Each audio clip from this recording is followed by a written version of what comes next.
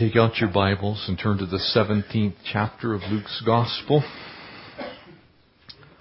Remember, you need your Bibles when you come to church. We study your Bible. If you don't have one, see us. We'll get you one. We'd love to have you join us in that endeavor of studying the Word of God, holy and infallible. The 17th chapter here, and I want to share with you that ministry is defined by Jesus. It's not defined by the world. And the world has some very strange ideas about what ministry is. And this man that you see here, Ryohu Okawa, founded a really nice little religion. And it has a fourfold path to it that's love, wisdom, self-reflection, and progress. And its teachings are actually drawn from Muhammad, Christ, Buddha, and Confucius. Now, when somebody says that to me, I immediately think they're very, very confused, because all of those folks don't exactly agree with one another. But ministry has some very funny understandings in our world. And so the ministry called Happy Science, and I'll remind you of these few that I'm going to share with you this morning, because as we look to the Word of God for what ministry looks like, it becomes very easy to see that just because you have a 501c3 tax-exempt corporation granted from the IRS doesn't necessarily mean that you're preaching Christ crucified. Amen? So many of them that we look at them like Discordianism. Most computer hackers, this is their religion, by the way, they believe that Iris, the religion's deity, is actually the goddess of chaos. And so the world actually exists in chaos, and so chaos is supposed to be the normal state, and in fact they believe that every one of you is a pope. You can go online, by the way, that little ID card, you can print that for yourself and put your name in there, because you are considered to be an official pope. I'll give you another one. Maybe you've heard of the Temple of True Inner Light. Very interesting group of people. Their offices are in Manhattan, in New York. You might expect that from Manhattan for some reason. I don't know. There's a few folks there that are a little off, you might say. But they believe that all psychedelics, so DWP, marijuana, LSD, peyote, psilocybin mushrooms, are actually the true flesh of God. And so in order for you to come in contact with God, you need to do hallucinogenic drugs. Now, why am I sharing these things with you? Because there are people that believe this stuff. And that is exactly what you are fighting against when you go into the world and say, hey, I'd like to share with you about the King of Kings, the Lord of Lords, the true light of the world. There's a group called Realism, and it's actually Real or Ra'alism, because it's made up of two gods, Ra, the Egyptian sun god, and El, the Hebrew God, the Almighty One, but it's a French guy that founded this one. And he believes he was taken up by aliens to the planet Elohim. Interestingly, that's the same planet that Mormons believe that Elohim lives on. So he's out there with them. And that there he communes with Jesus and Confucius and Buddha and Joseph Smith and a few others. And interestingly enough, they actually have a lab there, and they created humans about 25,000 years ago, and they're coming back in 2025. So if you're looking for another way to go, that might be it for you. The Church of All Worlds, founded by Oberon and Morning Glory Zell Ravenheart. Now, anytime you have a name that long, you know they're from the 60s, okay? Just that's the way that works, generally speaking. But for those of you who read the book by Robert Heinlein, that The Stranger in a Strange Land, they actually turned that into a religion. And so they believe in fairies and magic, and they just recently founded the Grey School of Wizardry, inspired by Hogwarts School of Witchcraft, from the Harry Potter series. So they have their own little religion, and their way is that you just consult fairies, and they come to your house, and they do things for you. And my personal favorites. You got it. Jediism. That's their symbol. That's the temple of the Jedi Force. And these people literally believe that the Force is real and that Jedis are real. And they're not, they're supposed to be really nice, but in fact, two of the leaders actually got involved in an altercation outside of their house because a dude came dressed as Darth Vader and they actually got into a fight. And oh, by the way, they actually do weddings. You can do Jedi weddings. It's just really interesting. You see, the world has some very strange ideas about what ministry is. And we laugh, we snicker a little bit, but there are genuinely people on this earth that believe that's how you come to know the higher being. You join one of those groups, do a few shrooms. You're going to meet somebody, probably an officer of the law. And of course we have those pseudo-Christian cults. And again, I don't want to belabor this, but it's helpful to understand what it is. When you share Christ with people, this is your competition. Of course, the Church of Jesus Christ and Latter-day Saints, you know them as Mormons. Absolutely a false gospel, absolutely a false Christ.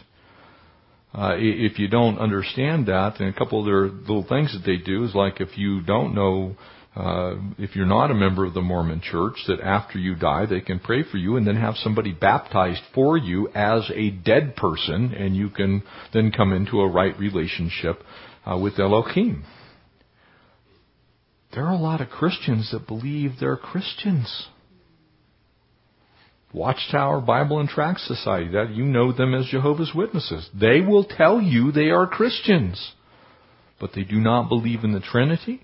They do not believe that Jesus Christ is anything other than a man. He's not God. Church of Scientology. There are people that believe that Scientologists are Christians. That L. Ron Hubbard, when he met, Xenon or whoever it was that he met, and, his soul got frozen and thrown into a volcano, that he went off to heaven somewhere. There are people that believe that Scientologists are Christians because they wrap it, they veil it in some Christian sayings and phrases. The Church of the 12 Tribes, unique group founded by Albert Eugene Spriggs. They claim that the only way of salvation is by giving all of your possessions away. Oddly enough, to them. And then you give over all your personal decision making to a group, and they tell you what you need to believe. Holy Spirit Association for the unification of world Christianity. Let me give you a little secret. The longer the name, the less Holy Spirit there is, actually. Strange. You know them as the Unification Church, and it sounds really good. Oh yeah, we should all be unified, right? And you throw Christian in there, so it sounded. That was founded by Sun Myung Moon. Highly authoritative, destructive. Moon now is the only mediator between God and man. That's what he believes. That's what he teaches. And yet people, it's the Unification Church. They're Christians, of course. They just unify everybody. Churches of Christ. Now, there are some of the Churches of Christ that happen to be the Boston movement. They take complete control of your entire life. Tell you what you're going to think. Tell you what you're going to believe. The family, the children of God. That sounds like a good name for a group of Christians, right? The family, the children of God. If you've been around in the 60s and 70s, every church, we're the family. Well, they kind of carried over. The only problem is one of their basic tenets of their particular group is nobody's actually married. You just sleep with whoever you happen to be around. Well, that's really Christians, Christ-like. I love this last group, the Christian Identity Movement. You know who's actually in? That's a group of pseudo-Christian groups. It's the Ku Klux Klan, it's the Aryan Nation, it's the Christian Identity Church itself. And what they really teach is anything but Christian. Matter of fact, they believe the only people who can be in the body of Christ is white people. If that's true, I got a problem with God. Of course, it's not true. You see, people have a very strange understanding. This is what you are fighting against in this world. Very often we forget that when we go out. There are people who literally believe these things when you share Jesus with them. And so that is what you are fighting. Verse 1 here in Luke 17. And then he said to the disciples, "It is impossible that no offenses should come, but woe unto him through who them they do come. For it would be better if a millstone were hung around his neck, and he were thrown into the sea, that he should offend one of these little ones." And so the first thing we see here is a very special relationship that we have in ministry, as ministers and as people who belong to the greater body of Christ. Ministry is a serious business. And ministry is defined by the Lord Jesus. It's not defined by a bunch of people who decide what they think they should believe and what they believe ministry should look like. And in fact, the Lord is extremely serious, so much so that He first includes a group that might possibly sway a little one. Or it literally means child here, but it also has a second focal point, and that's those who are searching, those who are looking, people who are actually looking for the gospel truth. And someone pushes them away from the truth of the gospel. I don't know exactly what awaits Joseph Smith, but it's not good. I do not know what awaits Sun Myung Moon, but it's not good. I have no idea how God's going to deal with Charles Taze Russell, who founded the Jehovah's Witnesses, but it's not good. Jesus said, "I am the way and the truth and the life, and not one person will ever come to Christ by anybody but Him." You can't get saved some other way. There isn't an alternative to biblical Christianity. There isn't one. Very narrow is the way that leads into life and godliness. So Jesus is now going to empower His disciples. And He gives them just a handful of things in this passage before us this morning. You see, without Jesus, you're without truth. And you're without life. And so He expresses to them, look, if you want to do ministry, you got to do it my way. There isn't another way to do ministry. And oh, by the way, you better not mess with people who are looking for me. Odd things, liars lie. Amen? My Bible says all men are liars. So without Christ, you're kind of stuck in a pretty bad way.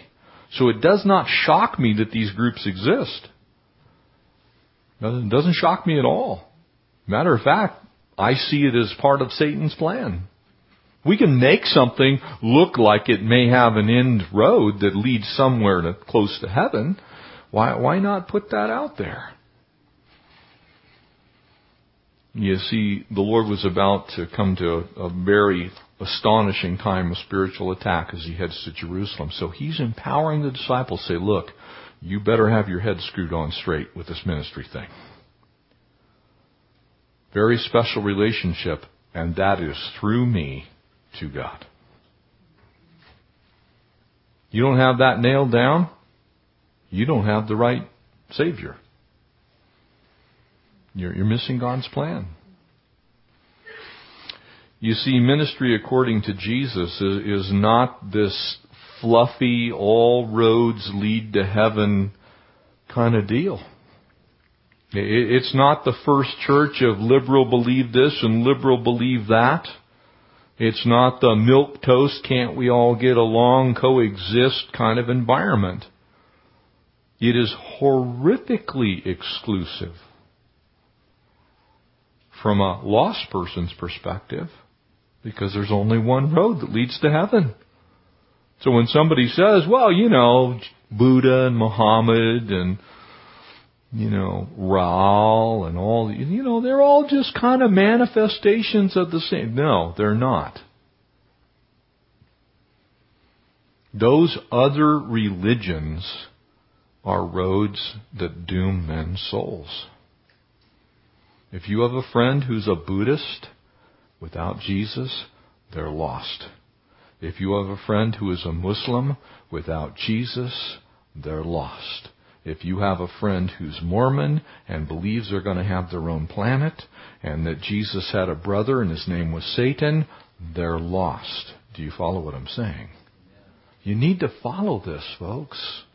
Because the net result, if we don't understand this passage of Scripture, is that you start letting people slide with things like, well, I'm kind of a pseudo-Christo-Buddhist. I like all these other things, and I like being nice, and I like being kind to animals. We should be kind to animals, except for the ones that we eat. I said that for a shock value, and here's why I said it. Your Bible says, after the flood, that we were to rise, kill, and eat. There's a necessity for that.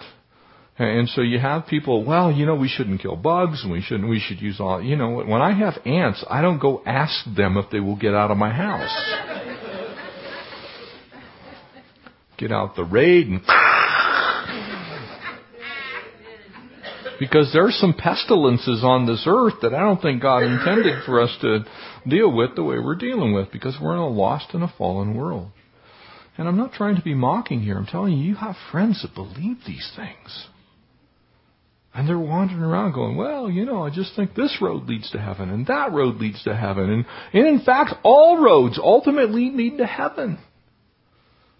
And Jesus is saying, no, so narrow is the way that when you mess with people who don't know me already, especially children, you're in danger of having a millstone tied around your neck and tossed into the sea.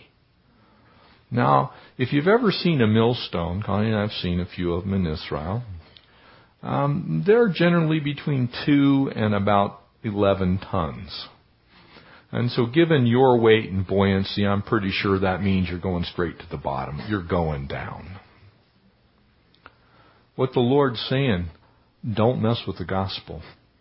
And especially don't mess with people who are seeking. And really especially don't mess with children, with kids. False religion preys on people who are seeking. False religion preys on those who are looking. False religion preys on children. And I will tell you, people sometimes will say to me, well, I think you're a little hard on people who are, pedophiles. No, God's hard on people who are pedophiles. And I would be doing a disservice to not echo his sentiment on the issue. There's a special place that's awaiting those who harm children. God said so. Jesus said so. It's not a good thing. And again, I'm not trying to bash the Catholic Church. But when you have to pay out $16 billion in damages because of children who have been molested, there's something fundamentally wrong with your religion. Amen. Something fundamentally wrong that would bring that to a place to where there's an environment that would even allow it. For the church to protect them and protect it.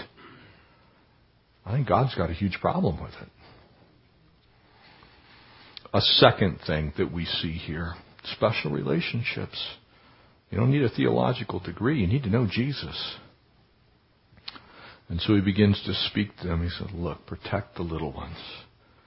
Don't let children be harmed in your presence. We take very seriously our kids here, by the way.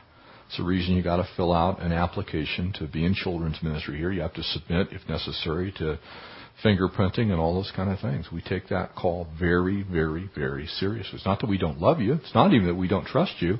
It's just that if you're really who you say you are, you're going to have no problem filling out an application. We can just say, look, here it is. We aren't letting anybody get near your kids unless we know who they are.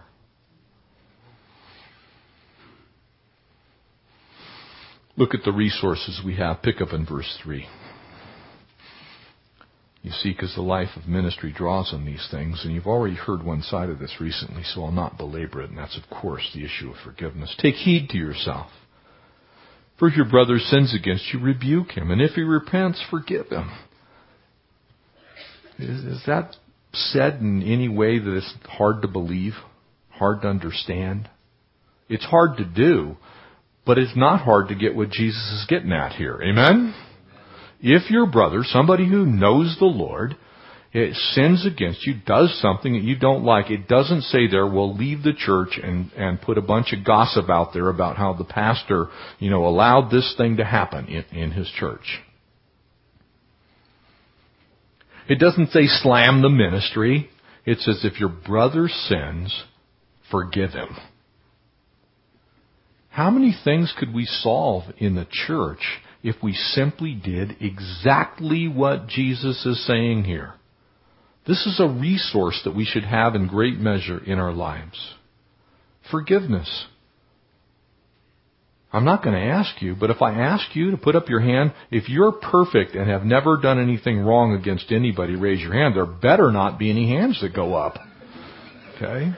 Or I'm going to have to, you just did it. You just lied through your teeth. There's not a perfect one among us. Amen? I'm not. Maybe you are. I'm not.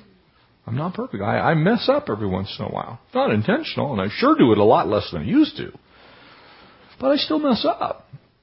I step on toes that I don't intend to step on.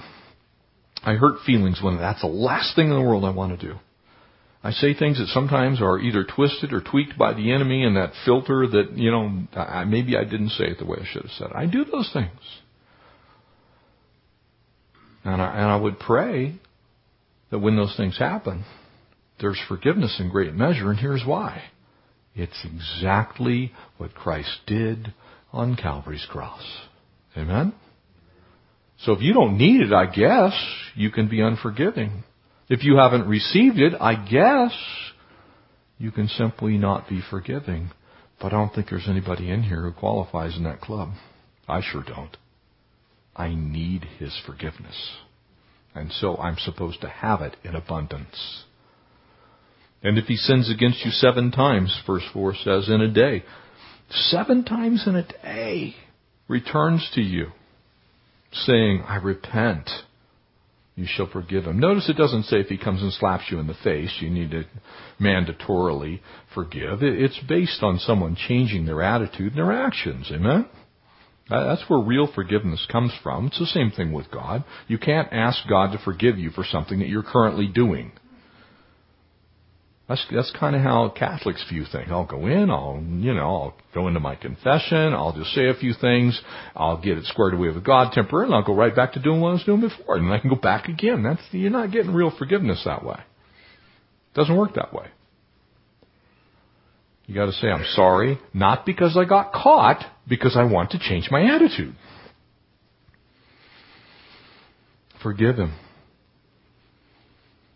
That's a lot of times. Give you a little secret here.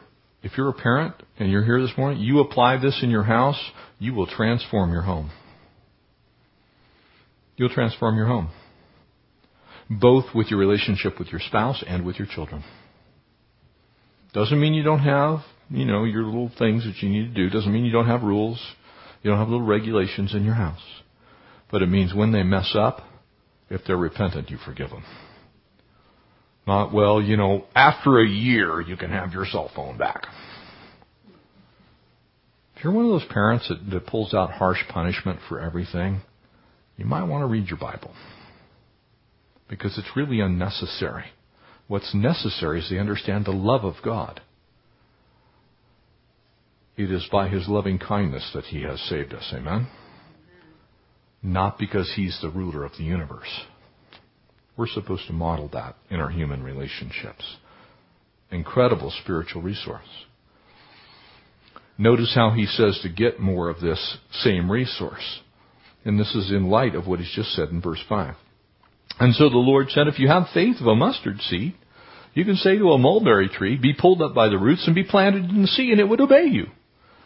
Now, I can tell you that's pretty much an impossibility. Amen? I don't know how many of you have tried to pull up a tree and then go throw it in the ocean and see if it grows. It doesn't happen very often. And so what he's really saying is look, you need some extra faith to pull these things off. Without faith, it's impossible to please God, the book of Hebrews says. You just can't do it. You can't be talked into being saved. You have to believe by faith. It's not for information. It's not a bunch of stuff that you somehow learn. You don't go to catechism and get saved.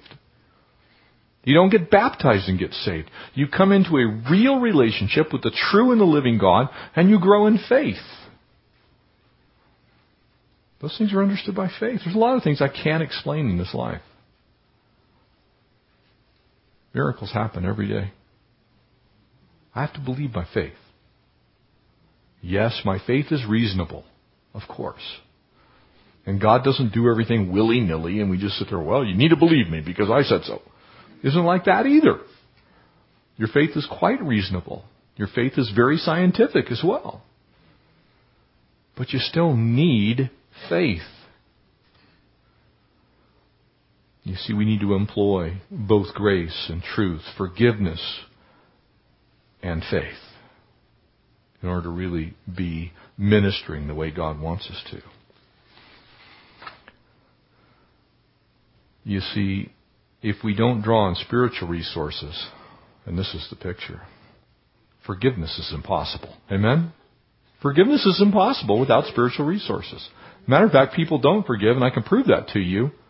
Look at the caseload of psychologists and psychiatrists and find out how many of those psychologists and psychiatrists are dealing with issues of unforgiveness. You're going to find out it's almost 100%. You see, if you just attack it as a mental issue, if you just attack it as something physical, if you attack it as something that you need to bang on a drum or snap a rubber band on your wrist or come to some coping skills so you can get through some idea that happened in your life, you're going to find out you will never be healed of unforgiveness. You'll walk around with it for the rest of your days. Caseloads of psychologists and psychiatrists are filled with people who believe that. Well, if I just go to my counseling session enough times, I'll somehow be able to deal with it. You want to be set free? Be like Jesus. That simple. More faith, not more stuff. More faith. And that's why he says if you just have a little more faith. And I want you to notice what he's saying here. There's a kind of little subtlety here in the original language. It's not more as in large. It's more as in living faith. Faith that works. Faith like James talked about. Real faith works. I'll show you my faith by my works. You see, I just believe that God's at work in my life. And I believe that by faith. And so the things that I do represent that faith at work. It's a resource for every occasion. And then finally this morning, as we wrap this up, it's got some special responsibilities for us. And which of you, having a servant plowing or tending sheep, will say to him, when he's come into the field, come at once and sit down and eat? See, he's going back to a model here that was prevalent at that time, and we can understand it. We know what it is. The servant and the master actually didn't normally sit at the same dinner table. As a matter of fact, when the servant was done in the field, he came in and still did what the master asked of him. So the servant would prepare the master's dinner, the master would eat, and then the servant would eat. And so to help us understand that, what he's really saying is look, we're God's kids. We're his servants. Amen? I am a servant of the Lord Most High. And so I'm supposed to be doing what God wants. And just because I do that doesn't mean I'm owed some special accolade. I don't need to all of a sudden be going, well, I sure hope God recognizes all of this. I have so many people come to me and they'll say something like, well, I just never get recognized for the things that I do. There's only one person you need to please. And it ain't me. You need to be pleasing to the Lord Jesus. That's why Paul in the book of Romans in chapter 12 said it so eloquently. He said, and you live as living sacrifices, holy and acceptable to God, which is simply your reasonable service. It makes sense given who you are in Christ and what you received from him. Why wouldn't you serve him? Verse 6 goes on to give us a little more insight. But he will say, not rather to him, prepare something for my supper and gird yourself and come serve me till I've eaten and drunk, and afterwards you will eat or drink. Family of God, your reward awaits you in heaven. You may not get it on this earth. Now, some of us, like our fishing trip, yes, we got a little heaven on earth yesterday. In the form of tuna. Large tuna. Yeah, we get things that are wonderful in life, but this world is not the end-all, cure-all. It's not the answer. It isn't your reward. Your reward awaits you in heaven. And while you're here, you're going to serve. And we want to serve. Does he thank the servant because of the things that he did that were commanded him? I think not.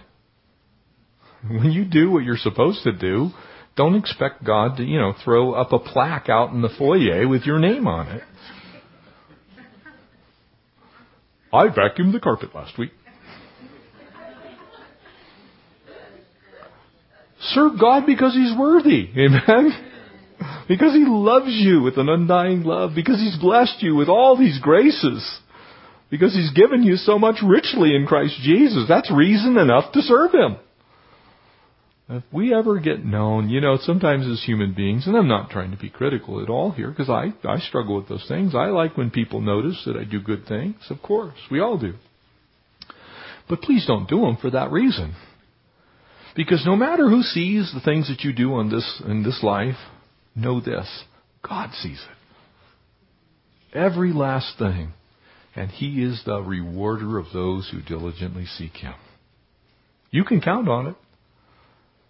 Whatever heaven is, whatever awaits us, I guarantee it's going to be more than you deserve. Guarantee. Guarantee it. Because your Bible says so.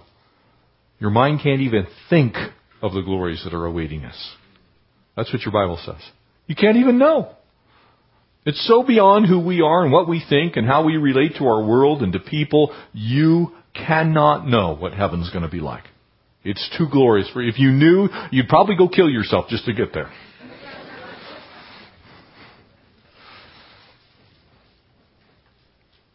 It'd be so glorious and wonderful if we knew. But we don't. Matter of fact, the very possession of such power can go to our heads. That's why people in ministry sometimes get messed up. All of a sudden they're doing it for the glory and for the praise of mankind. That's not how it works, family. Our duties aren't ever done on this earth while we're still here. Amen? We get to keep working until the Lord comes and gets us. It's part of the wonderful plan that he has for us. It gives us something to do that matters. Amen? I don't know about you, but I'm not overly thrilled about it seems like every year we get, tax time gets moved closer and property taxes and all those kind of things. And by the time you get to Christmas, you're supposed to be enjoying the birth of the Savior. And it's just like, well, I hope I can pay my taxes. If you're looking forward to this life, there's something seriously wrong with you. There's good things in this life, but there's some stuff in this life that I can do without that. Praise God that the glory of heaven awaits. It's not to become useless while we're here, by the way. We're supposed to be very useful while we're here. But useful to him. And so ministry according to Jesus is not some goofball that makes up his own religion. It's not some science fiction writer that comes up with some, new way to bend your mind. It's an absolute understanding that God so loved this world that he gave his only begotten Son, that whoever would believe in him would not perish, but have everlasting life. Amen? That's ministry according to Jesus. It's a special relationship through the one. Special resources by faith. Special responsibilities to serve him until he comes. And I pray that we do that well. Would you pray? Father, thank you for this time this morning. Thank you for the opportunity we have to gather together to praise you, to bless you. Pray that you would be blessed by the intents of our heart, by our service. We love you. Thank you for your word that is ministered to us. Help us to minister as true ministers of the real gospel this week. We ask these things in the precious name of Jesus, our only Lord, our only Savior, and the King who's going to come for us one day. Amen.